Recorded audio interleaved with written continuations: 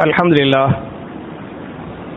لله نحمده ونستعينه ونستغفره ونؤمن به ونتوكل عليه ونعوذ بالله من شرور أنفسنا ومن سيئات أعمالنا من يهده الله فلا مضل له ومن يضلل فلا هادي له وأشهد أن لا إله إلا الله وحده لا شريك له وأشهد أن محمدا عبده ورسوله اللهم صل على محمد وعلى آل محمد كما صليت على إبراهيم وعلى آل إبراهيم إنك حميد مجيد اللهم بارك على محمد وعلى آل محمد كما باركت على إبراهيم وعلى آل إبراهيم إنك حميد مجيد أعوذ بالله من الشيطان الرجيم بسم الله الرحمن الرحيم يا أيها الذين آمنوا أطيعوا الله وأطيعوا الرسول ولا تبطلوا أعمالكم قال رسول الله صلى الله عليه وسلم بلغوا عني ولو آية رواه البخاري.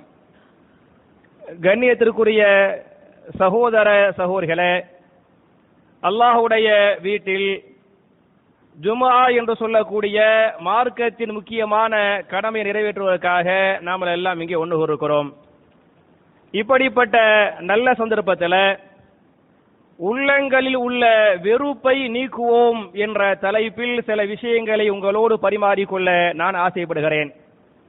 என் அருமை சகோதரர்களே, தாய்மார்களே, நாம் போன வாரத்தை பொறுத்தவரை சொல்வதை செய்வோம், எதை நாம் சொல்லிக் கொண்டிருக்கிறோமோ, எதை பயானாக பேசிக் கொண்டிருக்கிறோமோ, அல்லது எதை கேட்டுக் கொண்டிருக்கிறோமோ, எதை படித்து கொடுத்து கொண்டிருக்கிறோமோ அவைகளை பின்பற்ற வேண்டும் என்பது மார்க்கத்தின் முக்கியமான அடிப்படை என்ற காரணத்தால இன்னைக்கு நமக்கு மத்தியில எக்கச்சக்கமான வெறுப்புகள், அதாவது வெறுப்பு என்று சொன்னால் கணவன் மனைவிக்கு மத்தியில் வெறுப்பு, பெற்றோர்கள் பிள்ளைகளுக்கு மத்தியில் வெறுப்பு, சகோதர சகோதரிகளுக்கு மத்தியில வெறுப்பு, சமுதாயத்திற்கு மத்தியில கடுமையான வெறுப்பு, இன்னும் சொல்ல போனால் அரசியல வெறுப்பு அரசியல். இன்றைக்கு வெறுப்பாக வெறுப்புகளை கக்கக்கூடிய, வெறுப்புகளை விதைக்கக்கூடிய காட்சிகளை நீங்கள் தமிழகம் முழுக்க, இன்னும் சொல்ல போன இந்தியா முழுக்க இது நீங்க பார்க்கலாம். இதுல திருமறை குர்ஆன்ல இந்த வெறுப்புகளை பற்றி, உள்ளத்தின் நோய்களை பற்றி திருமறை குர்ஆனில் பேசுகிற போது உள்ளத்துக்கு நோய் பிடிக்கும் அப்படின்னு அல்லாஹ் சொல்லி காட்டுறான். உதாரணமாக திருமறை குர்ஆன்ல சூரத்துல் பக்ராவுடைய 2வது வசனத்தில் அல்லாஹ் பேசுகிறான், ஃபீ குலூபிஹிம் மரதுன் ஃபஸாதஹுமுல்லாஹு மரலா வலஹும் அதாபுன் அலீமுன். ஃபீ குலூபிஹிம் மரதுன், அவருடைய உள்ளங்களில் நோய் இருக்கிறது. ஃபஸாதஹுமுல்லாஹு மரலா, அந்த நோயை அல்லாஹ் என்ன செய்வான், இன்னும் அதிகப்படுத்துவான். வலஹும் அதாபுன் அலீமுன், அவர்களுக்காக நோவினை தரக்கூடிய அதாபு காத்து கொண்டிருக்கிறது என்று இந்த வசனத்திலே பேசுகிறான். அதே மாதிரி சூரத்துல் அஹ்ஸாப் என்று சொல்லக்கூடிய 33வது அத்தியாயத்தின் 32வது வசனத்திலே அந்நிய பெண்கள் அந்நிய ஆண்களிடத்தில் எப்படி பேச வேண்டும் என்பதை பற்றி பேசுகிற போது, பெண்களே ஃபலா தஹ்லான பில் கவுல், அந்நிய ஆண்களிடத்தில் நீங்கள் பேசுகிற போது குலைந்து நீங்கள் பேச வேண்டாம், சிரித்து நீங்கள் பேச வேண்டாம்.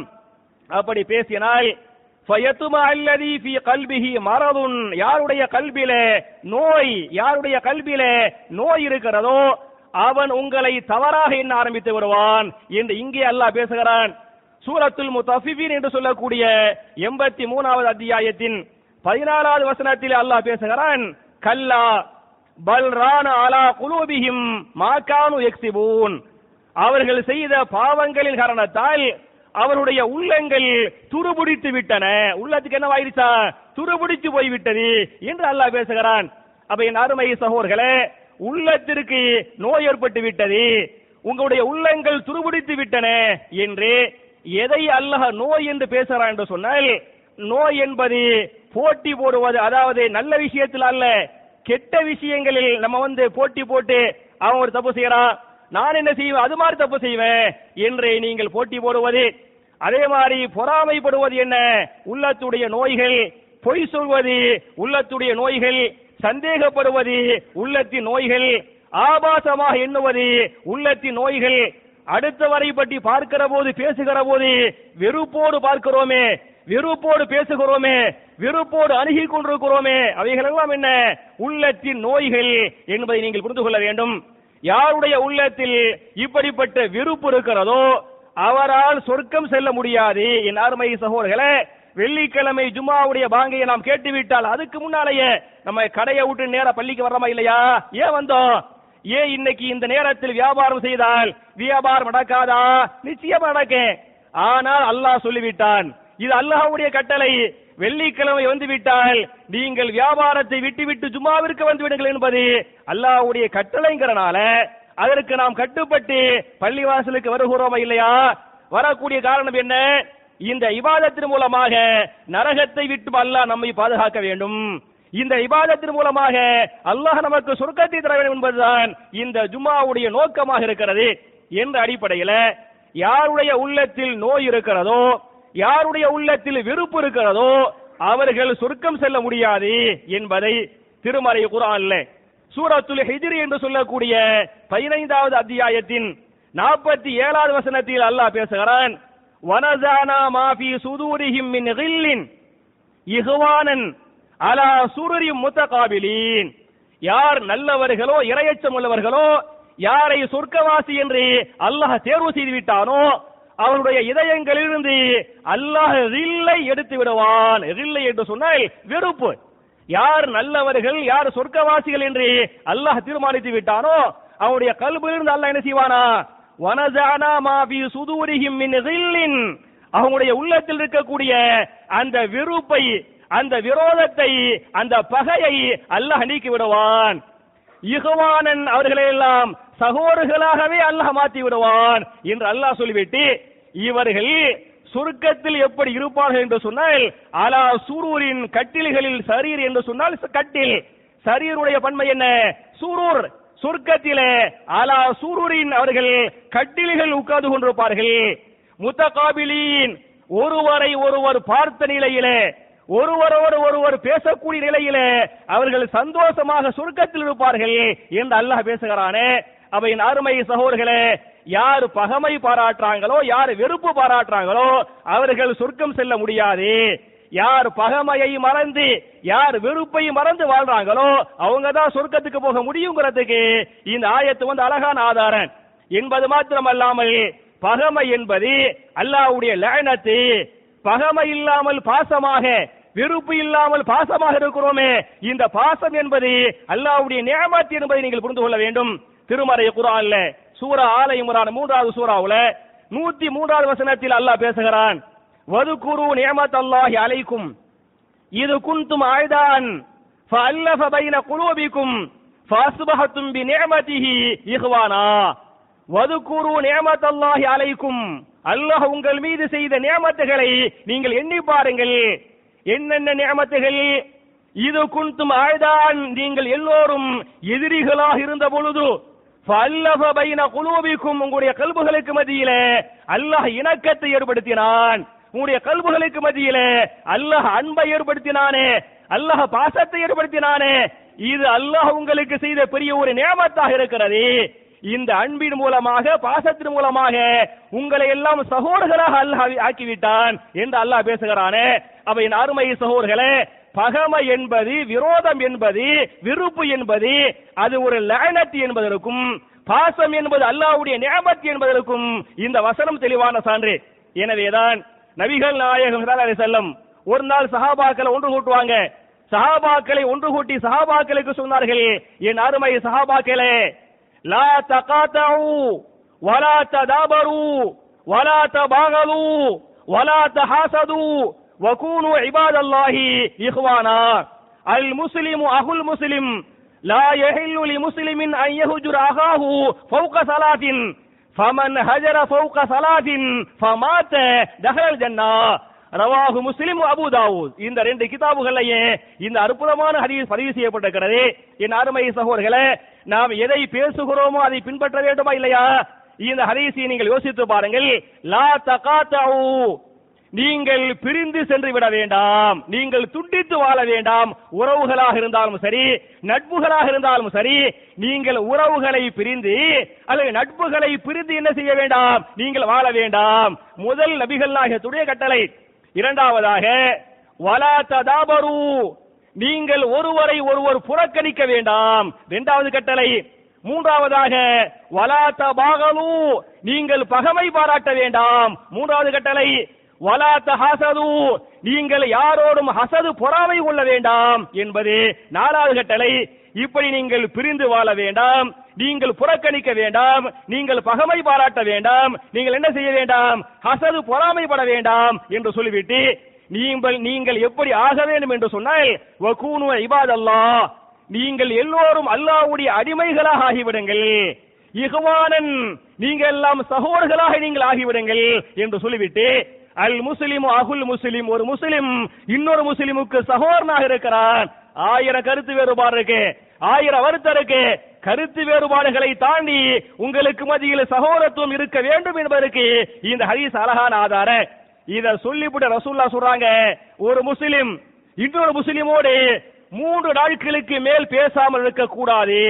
பேசாமல் இருக்க 1000 பகை இருந்தாலே நீங்க என்ன செய்யக்கூடாது, நீங்கள் 4வது நாள் அவரோடு பேசாமல் இருக்க கூடாது என்று சொல்லிவிட்டு ஃபமன் ஹஜர ஃபௌக ஸலாதின் ஃபமாத தஹல் ஜன்னா, யார் 3 நாட்களுக்கு மேல் பேசாமல் இருந்த நிலையில் அவர் மரணித்து விட்டாரோ, ஒரு ஆளுக்கு சண்டை, வெறுப்பு வந்து விட்டது, அந்த வெறுப்பின் மூலமாக அவர் பேச்சை நிறுத்தி கொண்டார். பேச்சை நிறுத்தி 4வது நாள் அல்லது 5வது நாள் அவர் மரணித்து விட்டார். அதே நிலையில் அவர் மரணித்து விட்டால் தஹலல் நார், அவர் கண்டிப்பாக எங்க போறாரு, நரகத்துக்கு தான் போறாரு என்று சொன்ன இந்த செய்தியை இமாம் முஸ்லிம் பதிவு பண்ணிருக்கிறாங்களே. அப்ப என் அருமை சகோதரர்களே, தாய்மார்களே, நம்மை நாம் விசாரித்துக் கொள்ள வேண்டும். நம்ம திருத்திக்கிறேனே, நம்ம எல்லாம் எவ்வளவு பேரோடு பேசாம இருக்கிறோம், எவ்வளவு சண்டை, எவ்வளவு வெறுப்பு, குடும்பத்துக்கு மத்தியில் வெறுப்பு, அது மாதிரி இயக்கங்களுக்கு மத்தியில் என்ன வெறுப்பு, ஜமாத்துகளுக்கு மத்தியிலே வெறுப்பு, இப்படி வெறுப்போடு நடக்கிறோம் என்று சொன்னால் அவன் சொர்க்கம் செல்ல முடியாது என்பதற்கு இந்த ஹதீஸ் வந்து அழகான ஆதாரம். அது மட்டும் இல்லாம இமாம் முஸ்லிம் தங்களுடைய சஹீஹ் முஸ்லிம்ல 2565வது ஹதீஸாக இந்த ஹதீஸ் வந்து பதிவு பண்றாங்க. ஒரு நாள் நபிகள் நாயகம் ஸல்லல்லாஹு அலைஹி வஸல்லம் சஹாபாக்கள் ஒன்று கூட்டுவாங்க. சஹாபாக்களை ஒன்று கூட்டி சஹாபாக்களுக்கு சொன்னார்கள், என் அருமை சஹாபாக்களே, அல்லாஹ்வுடைய நியமத்தை நீங்கள் எண்ணி பாருங்கள் என்று சொல்லிவிட்டு அல்லாஹ் என்ன செய்வான் என்று சொன்னால் அடியார்களை அல்லாஹ் மன்னித்துக் கொண்டே இருக்கிறான். அல்லாஹ் தன்னுடைய ரஹ்மான் மூலமாக, ரஹமத்தின் மூலமாக அடியான் அல்லாஹ் என்ன செய்யறான், மன்னித்துக் கொண்டே இருக்கிறான் என்று சொல்லிவிட்டு முதல்ல அல்லாஹ் எப்படி மன்னிப்பானா அப்படின்னு சொன்னா, நம்ம செஞ்ச பாவத்துக்காக அல்லாஹ்விடத்தில் தௌபா செய்வோமா இல்லையா, தௌபாவின் மூலமாக அல்லாஹ் மன்னிக்கிறான்.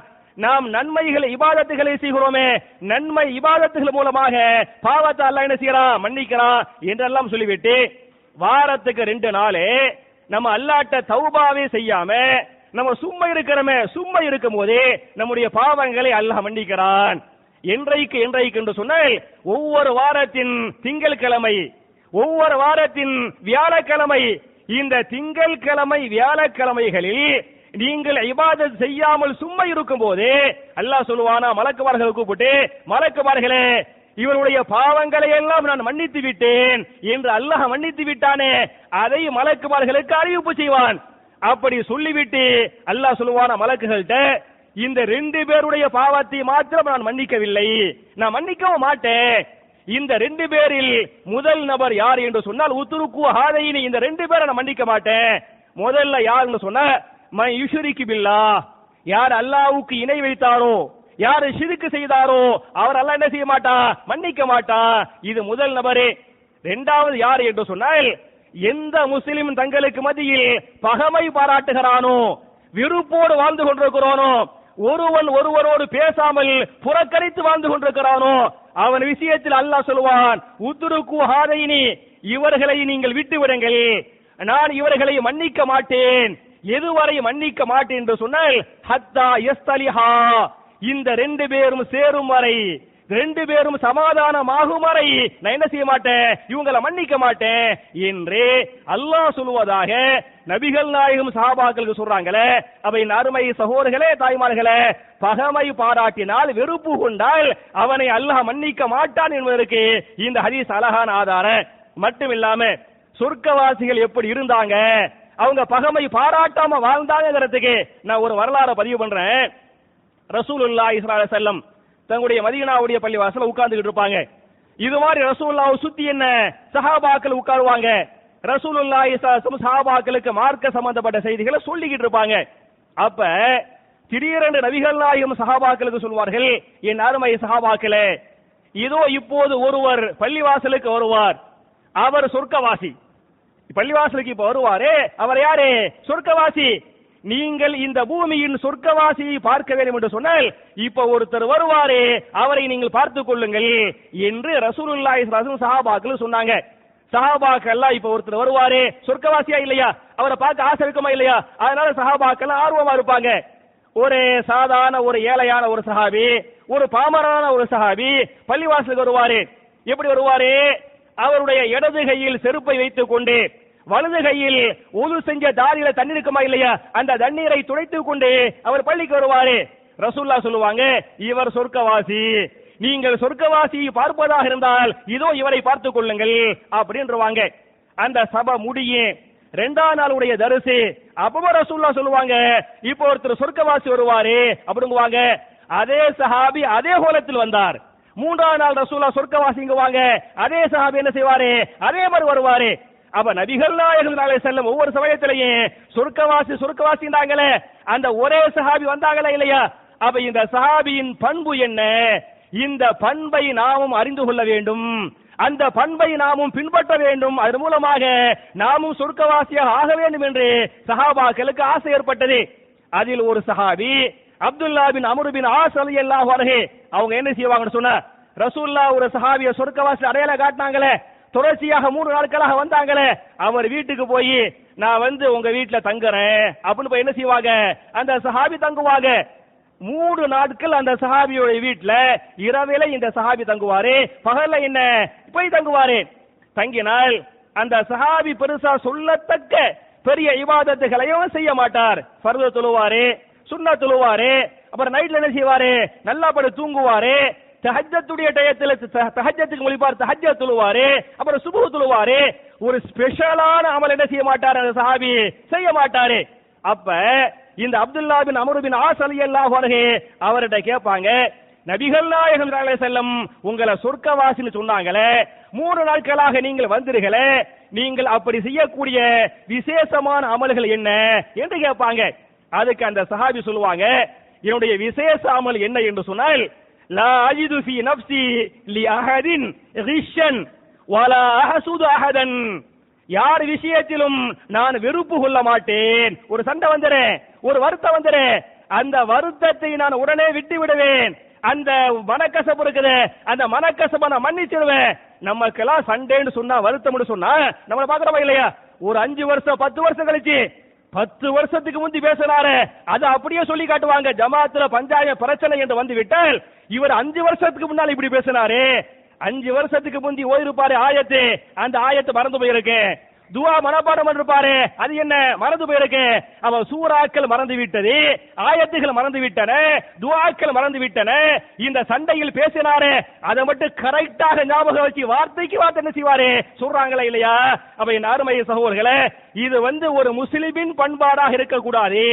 யாருடைய பண்பு இப்படி இருக்கிறதோ அந்த பகைமையை பாராட்டுறாங்களே, மறக்காம இருக்கிறாங்களே, அவர்கள் சுருக்கம் செல்ல முடியாது.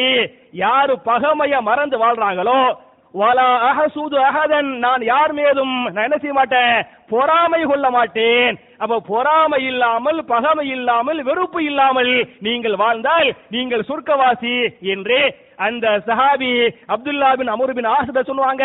அவங்களும் சொல்லுவாங்க, இனிமே நான் யார் மேலையும் பகைமை பாராட்ட மாட்டேன், நான் யாரோட வெறுப்பா என்ன செய்ய மாட்டேன், இருக்க மாட்டேன். வருத்தங்கள் வந்து விட்டால் அந்த வருத்தங்களை அல்லாஹ்வுக்காக நான் விட்டு விடுவேன், மன்னிப்பேன் என்று சொன்ன செய்தியை இமாம் இப்னு கஸீர் போன்ற பல்வேறு முஹத்திதுகள் தங்களுடைய கிதாபுகளை பதிவு பண்றாங்க. அதே மாதிரி நீங்க பாத்தீங்களாக்க இமாம்கள் முஹத்திதுகள் எல்லாம் பகைமைய மனசுல வச்சுக்கிற மாட்டாங்க. அதற்காக பழி தீர்க்க வேண்டும் வருத்தம் என்று வந்துவிட்டால், சண்டை என்று வந்துவிட்டால் பழி தீர்க்க நாம் துடிக்கிறோமா இல்லையா, அதற்காக ஒரு சந்தர்ப்பத்தை பார்த்து கொண்டிருக்கிறோமா இல்லையா. இது சஹாபாக்கள் இமாம்களுடைய பண்பாடு இல்லை என்பதை நீங்கள் புரிந்து கொள்ள வேண்டும். உதாரணமாக மிகப்பெரிய ஒரு இமாம் அஹ்மது பின் ஹம்பல் ரஹிமஹுல்லாஹு அலைஹி, இமாம் அஹ்மது அவர்களை பொறுத்தவரை பெரிய ஒரு உஸ்தாது, பெரிய ஒரு முஹத்திது. இன்னைக்கு நம்ம இமாம் புகாரிங்கிறமே, இமாம் புகாரியுடைய முக்கியமான ஆசிரியராக இருந்தது யாரு, இமாம் அஹ்மது இருந்தாங்க. இமாம் அஹ்மது அவர்களை அன்றைக்கு இருந்த அப்பாசிய மன்னர் ஜெயில தூக்கி போடுறாங்க. ஏறக்குறைய 18 ஆண்டுகள் இமாம் அஹ்மது பின் ஹம்பல் மாத்திரம் சிறைச்சாலையில் இவர் சிறைவாசத்தை மாத்திரம் அனுபவிக்கவில்லை, சிறையில் சித்திரவதை 18 ஆண்டுகளாக சிறையில் வைத்து அடிப்பது, அவரை உதைப்பது, சித்திரவதைப்படுத்துவது, உடம்பு ஃபுல்லா காயமா இருக்கு, உடம்பு ஃபுல்லா ரத்தமா இருக்கு. 18 ஆண்டுகளாக முஅத்தஸிம் என்று சொல்லக்கூடிய ஒரு அநியாயக்கார அரசன் பனு அப்பாசியாவுடைய முஅத்தஸிம் 18 ஆண்டுகளாக படாது பாடுபடுத்தினான். 18 ஆண்டுகளுக்கு பிறகு இந்த முஅத்தஸிம் என்று சொல்லக்கூடிய அரசர் மரணிக்கிறார். அதற்கு பிறகு இமாம் என்ன பண்றாங்க, வேற ஒரு அரசரால் விடுதலை செய்யப்படுறாங்க, வெளியே வர்றாங்க. உடம்பு ஃபுல்லா ரத்த காய, உடம்பு ஃபுல்லா சீலும் சலமமாக இருக்கிறது. அந்த வலி, அந்த வேதனை தாங்க முடியல. அப்ப மருத்துவர்கள் வந்து என்ன செய்வாங்கன்னு சொன்னா, அந்த ரத்தத்தை, புண்ணிலிருந்து வரக்கூடிய அந்த ரத்தத்தை எடுக்கணுமா இல்லையா, அந்த சலத்தை எடுக்கணுமா இல்லையா, அப்ப வலிக்குமா இல்லையா, அந்த ரத்தத்தை எடுக்கிற போது, அந்த சீல் சலத்தை எடுக்கிற போது இமாம் அஹ்மது அவர்கள் வலியின் தாங்க முடியாமல் சொன்ன வார்த்தை வந்து என்று சொன்னால், அல்லாஹு மக்ஃபிர் லில் முஅத்தஸிம், அல்லாஹ்வே முஅத்தஸிமை மன்னிப்பாயாக. முஅத்தஸிம் யாரு? அந்த அரசரை தான் 18 ஆண்டுகளாக உள்ள வச்சாரு, அந்த அரசரை தான் சித்திரவதை செய்தாரு, அதற்கு அவர் தான் காரணமாக இருந்தாரு. ஆனால் இமாம் அஹ்மது அவர்கள் எந்த அரசர் 18 ஆண்டுகளாக சிறையில் தள்ளினாரோ, எந்த அரசர் சித்திரவதை செய்தாரோ, எந்த சித்திரவதையால் தான் சக்கராத்தில் நெருங்கிவிட்டார்களோ, அந்த சமயத்தில் இமாம் அஹ்மது சொல்வார்கள், வலி தாங்க முடியாமல், வேதனை தாங்க முடியாமல் சீலும் சலமும் வெளியே வருகிற போது, அல்லாஹு மக்ஃபிர் லில் முஅத்தஸிம், அல்லாஹ்வே முஅத்தஸிமை மன்னிப்பாயாக, அல்லாஹ்வே முஅத்தஸிமை மன்னிப்பாயாக. அவர் அறியாமல் செய்து விட்டார், தெரியாமல் செய்து விட்டார், அதற்காக மறுமையிலே குற்றப்படுத்தி விடாதே. நான் முஅத்தஸிமை மன்னித்து விட்டேன், நீனும் முஅத்தஸிமை மன்னிப்பாயாக என்று இமாம் அஹ்மது பின் ஹம்பல் அவர்கள் இந்த முஅத்தஸிம் என்று சொல்லக்கூடிய 18 ஆண்டுகளாக சிறையில தன்னாரு, சிறைவாசம் கொடுத்து சித்திரவதை கொடுத்தாரு, இவரை மன்னிக்கிறாங்கன்னு சொன்னா, அப்ப என் அருமை சகோதரர்களே, அப்ப இமாம்கள், சஹாபாக்கள், தாபிஈன்கள், முஹத்திதுகள் எல்லாம் யாரையும் பழி வாங்க மாட்டாங்கிறதுக்கு இந்த வரலாறு சான்றா இல்லையா? அதே மாதிரி நீங்க பாத்தீங்களாக்கு இந்த வருத்தம் என்பது, இந்த பகை என்பது, இந்த வெறுப்பு என்பதெல்லாம் நிரந்தரமா இருக்காது. அல்லாஹ் நினைச்சான்னு வைங்களே, திடீர்னு மாறிடும். அதான் வரலாறு, ஒண்ணும் இல்லைங்க. உங்களுக்கு தெரியும் அபூ சுஃபியான் இல்லையா, ரலியல்லாஹு அன்ஹு, அதே மாதிரி ஹாலித் இப்னு வலீத், இவங்க யாரு?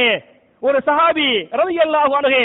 நான் கேட்கிறேன், இஸ்லாத்திற்கு செய்த கொடுமைகள் இவங்களுக்கு நிகராக வேற யாரும் செய்யல. இந்த உஹது போர்னு சொல்லுவோமா இல்லையா, உஹது போர்ல 70 சஹாபாக்கள் ஷஹீதாக்கப்பட்டாங்களே, தாறுமாறா ஷஹீதாக்கப்பட்டாங்களே, யாருடைய தலைமையில்? யார் காரணம்? இந்த அபூ சுஃபியான் தான் காரணம். உஹது போர்ல 70 சஹாபாக்கள் தாறுமாறாக கொலை செய்யப்பட்டதற்கு யாரு காரணம்? அபூ சுஃபியான் தாங்க காரணம். உஹது போருடைய காவிருடைய தளபதி யாரு? இந்த அபூ சுஃபியான். துணை தளபதி யாரு? இந்த ஹாலித் இப்னு வலீத். அப்ப இவருடைய தலைமையில் தான் ஏராளமான 70 சஹாபாக்கள் கொல்லப்படுறாங்க. நபிகள் நாயகம் கொல்லப்பட்டதாக செய்தி பரவுகிறது. சஹாபாக்கள் நபிகள் நாயகம் அப்படி அடங்கி விட்டார்கள். அப்ப 2 பேர் வருவாங்க. எந்த 2 பேரு? இந்த அபூ சுஃபியான் காபிராக இருந்தாரு, இந்த ஹாலித் இப்னு வலீத் காபிராக இருந்தாங்களே, 2 பேரும் வருவாங்க. 2 பேரும் அந்த முஸ்லிம்களை பார்த்து கேட்பார்கள், முஹம்மது உயிரோடு இருக்கிறாரா கேட்பாங்க. பதில் சொல்றதுக்கு அந்த தைரியம் இல்ல, அமைதி காப்பார்கள். அபூபக்கர் ஹயாத்தாக உயிரோடு இருக்கிறாரா 2 பேரும் கேட்கிறாங்க. பதில் சொல்ல தைரியம் இல்ல. 70 ஷஹீதுகள், 70 பேர் பாக்குறாங்க. 70 கபூரையே சஹாபாக்களுக்கு தோண்ட முடியலங்க. 70 கபரை தோண்ட முடியவில்லை என்று சொல்வது மாத்திரமல்ல, என் அருமை சகோதரர்களே, தாய்மார்களே, இந்த உஹது போரை பற்றி இமாம் புகாரி பதிவு பண்றாங்க. நபிகள் நாயகம் ஸல்லல்லாஹு அலைஹி வஸல்லம் இந்த 70 ஷஹீதுகளுக்காக ஜனாசா தொழுகை நடத்தவில்லை, ஜனாசா தொழுகை நடத்த முடியவில்லை. அவ்வளவு பயம். 70 பேர் ஷஹீது, ரசூலுல்லாஹ் என்ன செய்ய முடியல? ஜனாசா தொழுகை நடத்த முடியவில்லை. சஹாபாக்களால் ஜனாசா தொழுகையை தொழ முடியவில்லை. ஜனாசா தொழ வைக்காமல் அடக்கம் செய்தார்கள். இப்படி அடக்கம் பண்றாங்க. ஒவ்வொரு ஆளுக்கு ஒவ்வொரு கபர் கிடையாது. பெருசா ஆழமா பள்ளத்தை தோண்டுவாங்க. ஆழமா குழிய தோண்டி அகலமா தோண்டி சஹாபாக்கள் என்ன பண்ணுவாங்க? அப்படி அடிக்கி ஒரே கபர், பெரிய கபரு, ஒரே பெரிய கபூர்ல சஹாபாக்கள் அடுக்குவாங்க. அடுக்க என்ன செய்வாங்க? மண்ணை தள்ளுவாங்க. ஜனாசா தொழுகை இல்ல, அப்படி பயந்துட்டு வந்துருவாங்க. சில ஆண்டுகள் கழித்து தான் நபிகள் நாயகம் ஸல்லல்லாஹு அலைஹி வஸல்லம் சஹாபாக்களை அழைத்துக் கொண்டு உஹதுக்கு போவாங்க. உஹதுக்கு போய் இந்த இவர்கள் எல்லாம் ஷஹீதுகள், நம்ம ஜனாசா தொழுகை நடத்திருக்கனே அந்த பயத்துக்கு நடத்த முடியல, வாங்க நம்ம எல்லாம் ஜனாசா தொழுகை தொழுவோம் என்று சொல்லி நபிகள் நாயகம் ஸல்லல்லாஹு அலைஹி வஸல்லம் பல ஆண்டுகளுக்கு பிறகு இமாம் புகாரியுடைய ரிவாயத்து பிரகாரம் ஏறக்குறைய 6 ஆண்டுகளுக்கு பிறகு ரசூல் என்ன பண்ணாங்க, அவங்களுக்கு ஜனாசா தொழுகை வச்சாங்க என்கிற அளவுக்கு ஒரு பயங்கரமான நிலைமைதான் அந்த உஹதுடைய நிலைமை. இதுக்கு யாரு காரணம்? இந்த அபூ சுஃபியான் காரணம். வேற யாரு காரணம்? இந்த காலித் இப்னு வலீத் என்ன காரணம்? ஆனால் என் அருமை சகோதரர்களே, தாய்மார்களே, இன்றைக்கு நாம் அபூ சுஃபியானை ரலியல்லாஹு அன்ஹு, காலித் இப்னு வலீத் யாரு ரலியல்லாஹு அன்ஹு, இந்த கொடுமைகள், இந்த அநியாயம், இந்த அக்கிரமத்தை ஹிஜ்ரி 3 பண்றாங்க. ஹிஜ்ரி 3 என்ன பண்றாங்க? இந்த அநியாயத்தை பண்றாங்க. 5 வருஷத்துல அல்லாஹ் என்ன செய்யறான்? உள்ளத்தை மாத்துகிறான், மனசை மாத்துகிறான், அல்லாஹ் ஹிதாயத்தை கொடுக்கிறான். 3 அநியாயம், ஹிஜ்ரி 3 அநியாயம் பண்ணாங்க. ஹிஜ்ரி 8 என்ன மக்காவுடைய வெற்றிக்கு பிறகு இந்த சஹாபாக்கள் வருவாங்க, வந்து ரசூலுல்லாஹ் அஷ்ஹது அல்லா இலாஹ இல்லல்லாஹ். அபூ சுஃபியானாவது ஹிஜ்ரி 8 வந்தார்.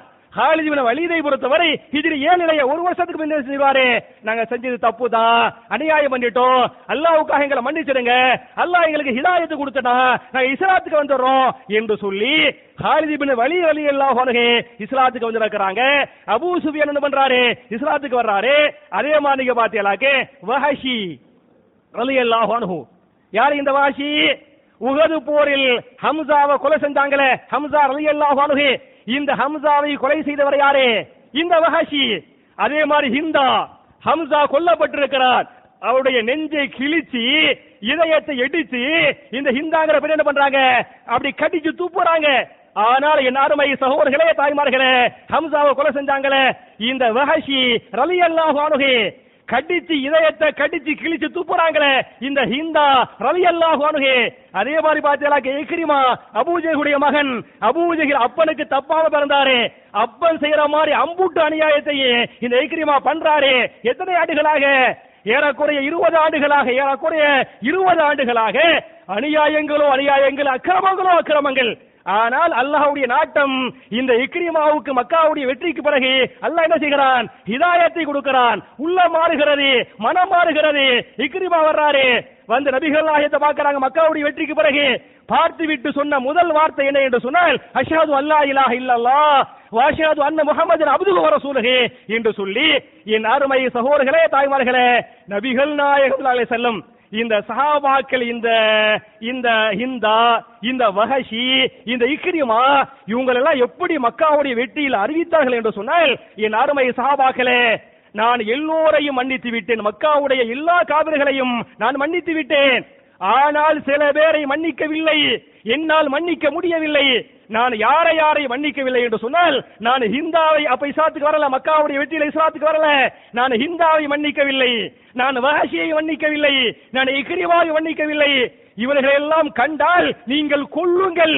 எந்த அளவுக்கு என்று சொன்னால், இவர்கள் காபாவில் நின்று கொண்டிருந்தாலும் சரி, காபாவுடைய திரையை பிடித்து தொங்கிக் கொண்டிருந்தாலும் சரி, இந்த அநியாயக்காரர்களை கொல்லுங்கள் என்று நபிகள் நாயகம் ஸல்லல்லாஹு அலைஹி வஸல்லம் சஹாபாக்களுக்கு உத்தரவு போடுறாங்க. உத்தரவு போட்டு ஒரு சில நாட்களுக்கு பிறகு அல்லாஹ் இவங்களுக்கு ஹிதாயத்தை கொடுத்து இஸ்லாத்துக்கு வர்றாங்க அப்படின்னு சொன்னா, அப்ப வெறுப்பு என்பதெல்லாம் ஒரு காலத்தில் இருக்கு. அல்லாஹ்வுடைய நாட்டம் வந்து விட்டால் அந்த வெறுப்பு பாசமாக மாறிடு என்பதை நீங்கள் புரிந்து கொள்ள வேண்டும். அதனால எங்க பார்த்தாலும் சண்டை போடுறது, எங்க பார்த்தாலும் வெறுப்பு காட்டுறது, இதெல்லாம் இஸ்லாமிய பண்பாடு இல்ல. மறப்போம், மன்னிப்போம். மறக்க முடியுமோ இல்லையோ, என்ன செய்யணும்? மன்னிச்சுட்டு போகணும், விட்டு கொடுத்துட்டு போகணும் என்பதை நீங்கள் புரிந்து கொள்ள வேண்டும். இதுல நமக்கு மத்தியில் இருக்கக்கூடிய எந்த வெறுப்புகளாக, நான் ஏற்கனவே சொன்னது போன்று, கணவன் மனைவிக்கு மத்தியில் என்ன வெறுப்பு, அண்ணன் தம்பிகளுக்கு மத்தியில் என்ன வெறுப்பு, அக்கா தங்கச்சிக்கு மத்தியில் என்ன வெறுப்பு, எங்க பார்த்தாலும் வெறுப்பாக இருக்கிறது. இந்த வெறுப்பு நீங்கி நாம் அன்பாக பாசமாக வாழ வேண்டும் என்று சொன்னால் சில வழிமுறைகளை இஸ்லாம் சொல்லி தருகிறது. முதல் வழி என்ன என்று சொன்னால், நம்ம அல்லாஹ்ட்ட வந்து அதிகமா துஆ செய்யணும். என்ன துஆ செய்யணும்? திருமறை குர்ஆன்ல சூரத்துல் ஹஷ்ர் என்று சொல்லக்கூடிய 59வது அத்தியாயத்தின் 10வது வசனத்தில் அந்த துஆவை அல்லாஹ் பதிவு செய்கிறான். ரப்பனக்ஃபிர் லனா வலி இஹ்வானில் லதீன சபகுனா பில் ஈமான் வலா தஜஅல் ஃபீ குலூபினா கில்லன் லில்லதீன ஆமனூ ரப்பனா இன்னக ரഊஃபுர் ரஹீம் என்கிற துஆவை நீங்கள் கேளுங்கள். துஆவுடைய பொருள் என்ன? ரப்பனக்ஃபிர் லனா, எங்களுடைய ரப்பே எங்களை நீ மன்னித்து விடுவாயாக.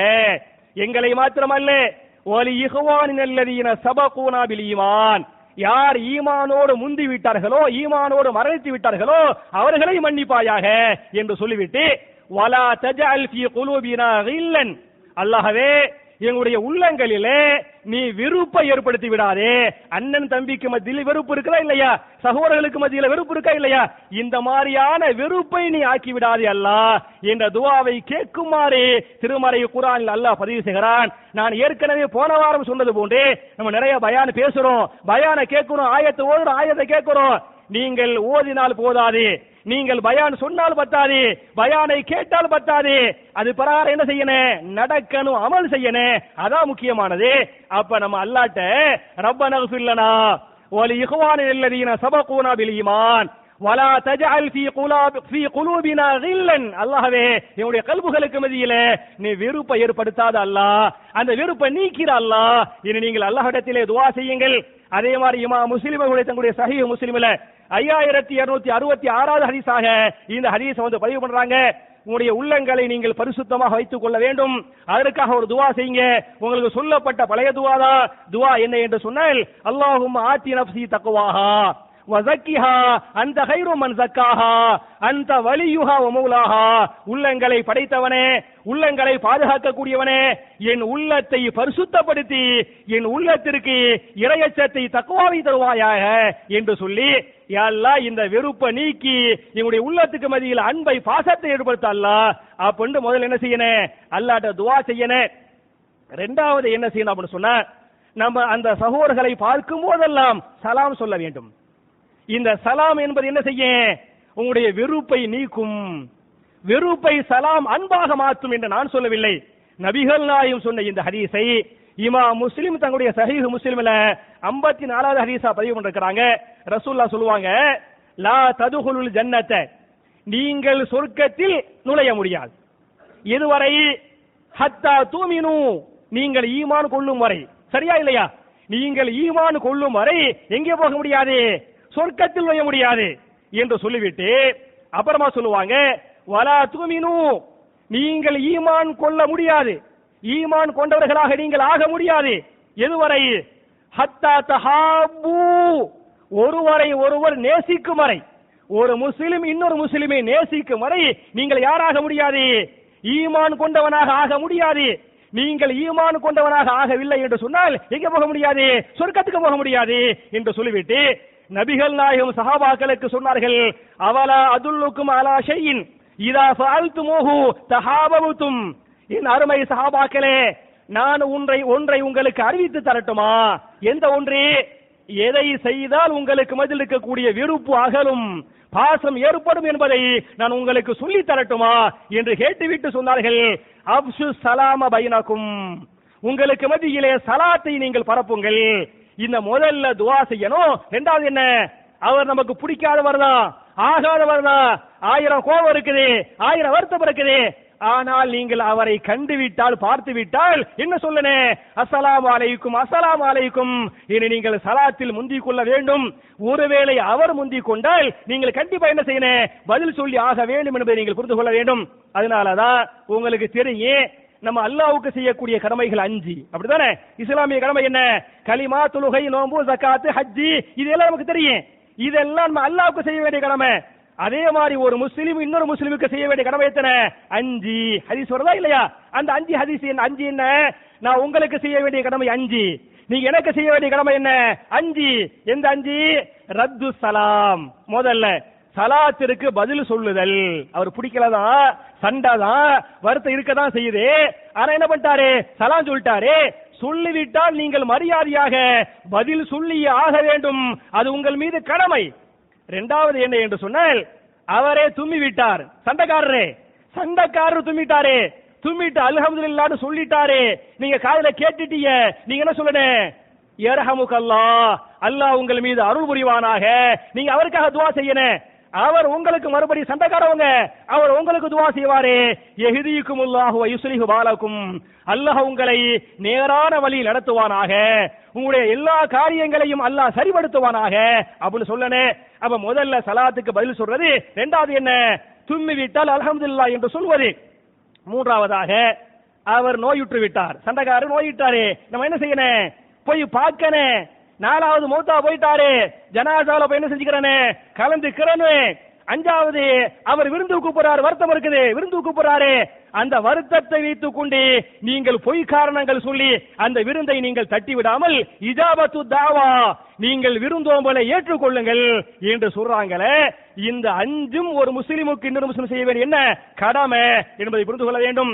அப்ப பகமை விலக வேண்டும் என்று சொன்னால், வெறுப்பு விலக வேண்டும் என்று சொன்னால், நம்ம அல்லாஹ்ட்ட வந்து நான் சொன்ன அந்த ரப்பனா இக்ஃபிர் லனா வலிஇஹ்வானினா அல்லதீன சபகூனா பில் ஈமான் வலா தஜஅல் ஃபீ குலூபினா கில்லன் லில்லதீன ஆமனூ ரப்பனா இன்னக ரவுஃபுர் ரஹீம் என்று நீங்கள் கேட்க வேண்டும்.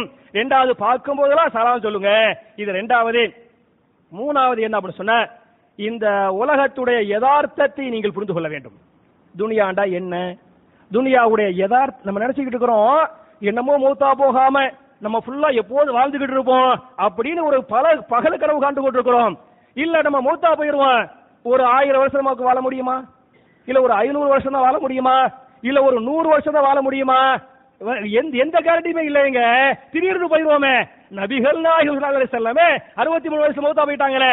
அப்ப இந்த உலகம் என்பது அற்பமானது, யதார்த்தம் ரொம்ப அற்ப. ஒரு ஹதீஸ் முஸ்லிம் பதிவு பண்றாங்க, இந்த உலகத்தின் யதார்த்தத்தை பற்றி, தன்மையை பற்றி நபிகள் நாயகம் சஹாபாக்கள் சொல்லுவாங்க, என் அருமை சஹாபாக்களே, இந்த உலகத்தின் அந்த அற்பத்தன்மை என்ன, மறுமையின் சொர்க்கத்தின் இன்பங்கள் என்ன அப்படிங்கறத சின்ன பிள்ளைக்கு சொல்ற மாதிரி ரசூலுல்லாஹி ஸல்லல்லாஹு அலைஹி வஸல்லம் சஹாபாக்கள் சொல்றாங்க. ஒரு ஆள் கடல்ல போறார், கடல் எவ்வளவு பெருசா இருக்கு, கடல் தள்ள கப்பல்ல போய்கிட்டு இருக்கிறாரு. போய்கிட்டு இருக்கிறவரு ஒரு விரலை என்ன செய்யறாரா, தண்ணிக்குள்ள விடுறாரு. கடல் தண்ணிக்குள்ள ஒரு விரலை என்ன செய்யறாரு, விடுறாரு. விட்டு அந்த விரல் என்ன செய்யறாரு, பாக்குறாரு.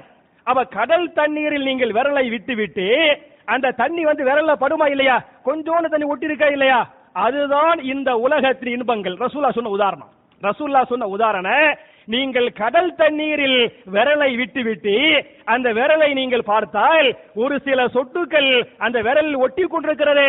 இதுதான் இந்த உலகத்தின் மிகப்பெரிய இன்பத்தை அனுபவிக்கிறானே அவனுடைய இன்பம். சொர்க்கத்தின் இன்பம் என்ன என்று சொன்னால், இதோ இந்த கடல் நீரை போன்றது. எனவே இந்த கடலை போன்ற பெரிய இன்பத்திற்கு நீங்கள் ஆசைப்பட வேண்டும், அதற்குரிய அமல்களை நீங்கள் செய்ய வேண்டும் என்று நபிகள் நாயகம் சஹாபாக்களுக்கு சொன்னாங்கன்னு சொன்னா, அப்ப துனியாவுடைய யதார்த்தம் என்ன, திடீர்னு ஒரு நாளைக்கு மௌத்தா போயிருவோம். இதை நீங்கள் உள்ளார நீங்கள் புரிந்து கொண்டால், இந்த மாதிரி சண்டை சச்சரவு, 5 வருஷமா பேச்சுவார்த்தை இல்ல, 10 வருஷமா பேச்சுவார்த்தை இல்ல, 10 வருஷம் கழிச்சு இப்படி சொன்னாரு அப்படி சொன்னாரு, அதெல்லாம் உங்க வாயில இருக்காது. அல்லாஹ் சொன்ன மாதிரி குல்லுமன் அலைஹா ஃபான், எல்லாமே அழிந்து போகக்கூடியது, எல்லோரும் மரணிக்கக்கூடியது என்பதை நீங்கள் புரிந்து கொள்ள வேண்டும். இது 3வது. 4வது என்ன அப்படின்னு சொன்னா, கடைசியா சொல்லி முதல் குத்துபாவை முடிக்கிறேன். உங்களால முடிஞ்ச அன்பளிப்புகளை, கிஃப்ட்டுகளை, சண்டைக்காரங்கள இருப்பாங்க, நீங்க நேரடியா போக முடியாட்டியால அவங்களுக்கு உங்களுக்கு நெருக்கமான ஆள் இருப்பாங்க இல்லையா, அவங்க மூலமா ஏதாவது கொடுத்து விடுங்க. ஏதாவது நீங்க அன்பளிப்பை கொடுத்து விட்டா அவங்க கொடுத்து விட்டா வாங்கிறனே, கொடுத்து விடுறோமே அது வாங்குறாங்களே, அது என்ன செய்யும், வெறுப்பை நீக்கும், வெறுப்பை பாசமாக மாற்றும். திருமறை குர்ஆன்ல சூரத்துன் நஹல் என்று சொல்லக்கூடிய 16வது அத்தியாயத்தின் 90வது வசனத்தில் அல்லாஹ் பேசுகிறான், இன்னல்லாஹ யஅமுரு பில் அத்லி வல் இஹ்சான் وَإِيتَاءِ ذِي الْقُرْبَى وَيَنْهَى عَنِ الْفَحْشَاءِ وَالْمُنكَرِ وَالْبَغْيِ يَعِظُكُمْ لَعَلَّكُمْ تَذَكَّرُونَ.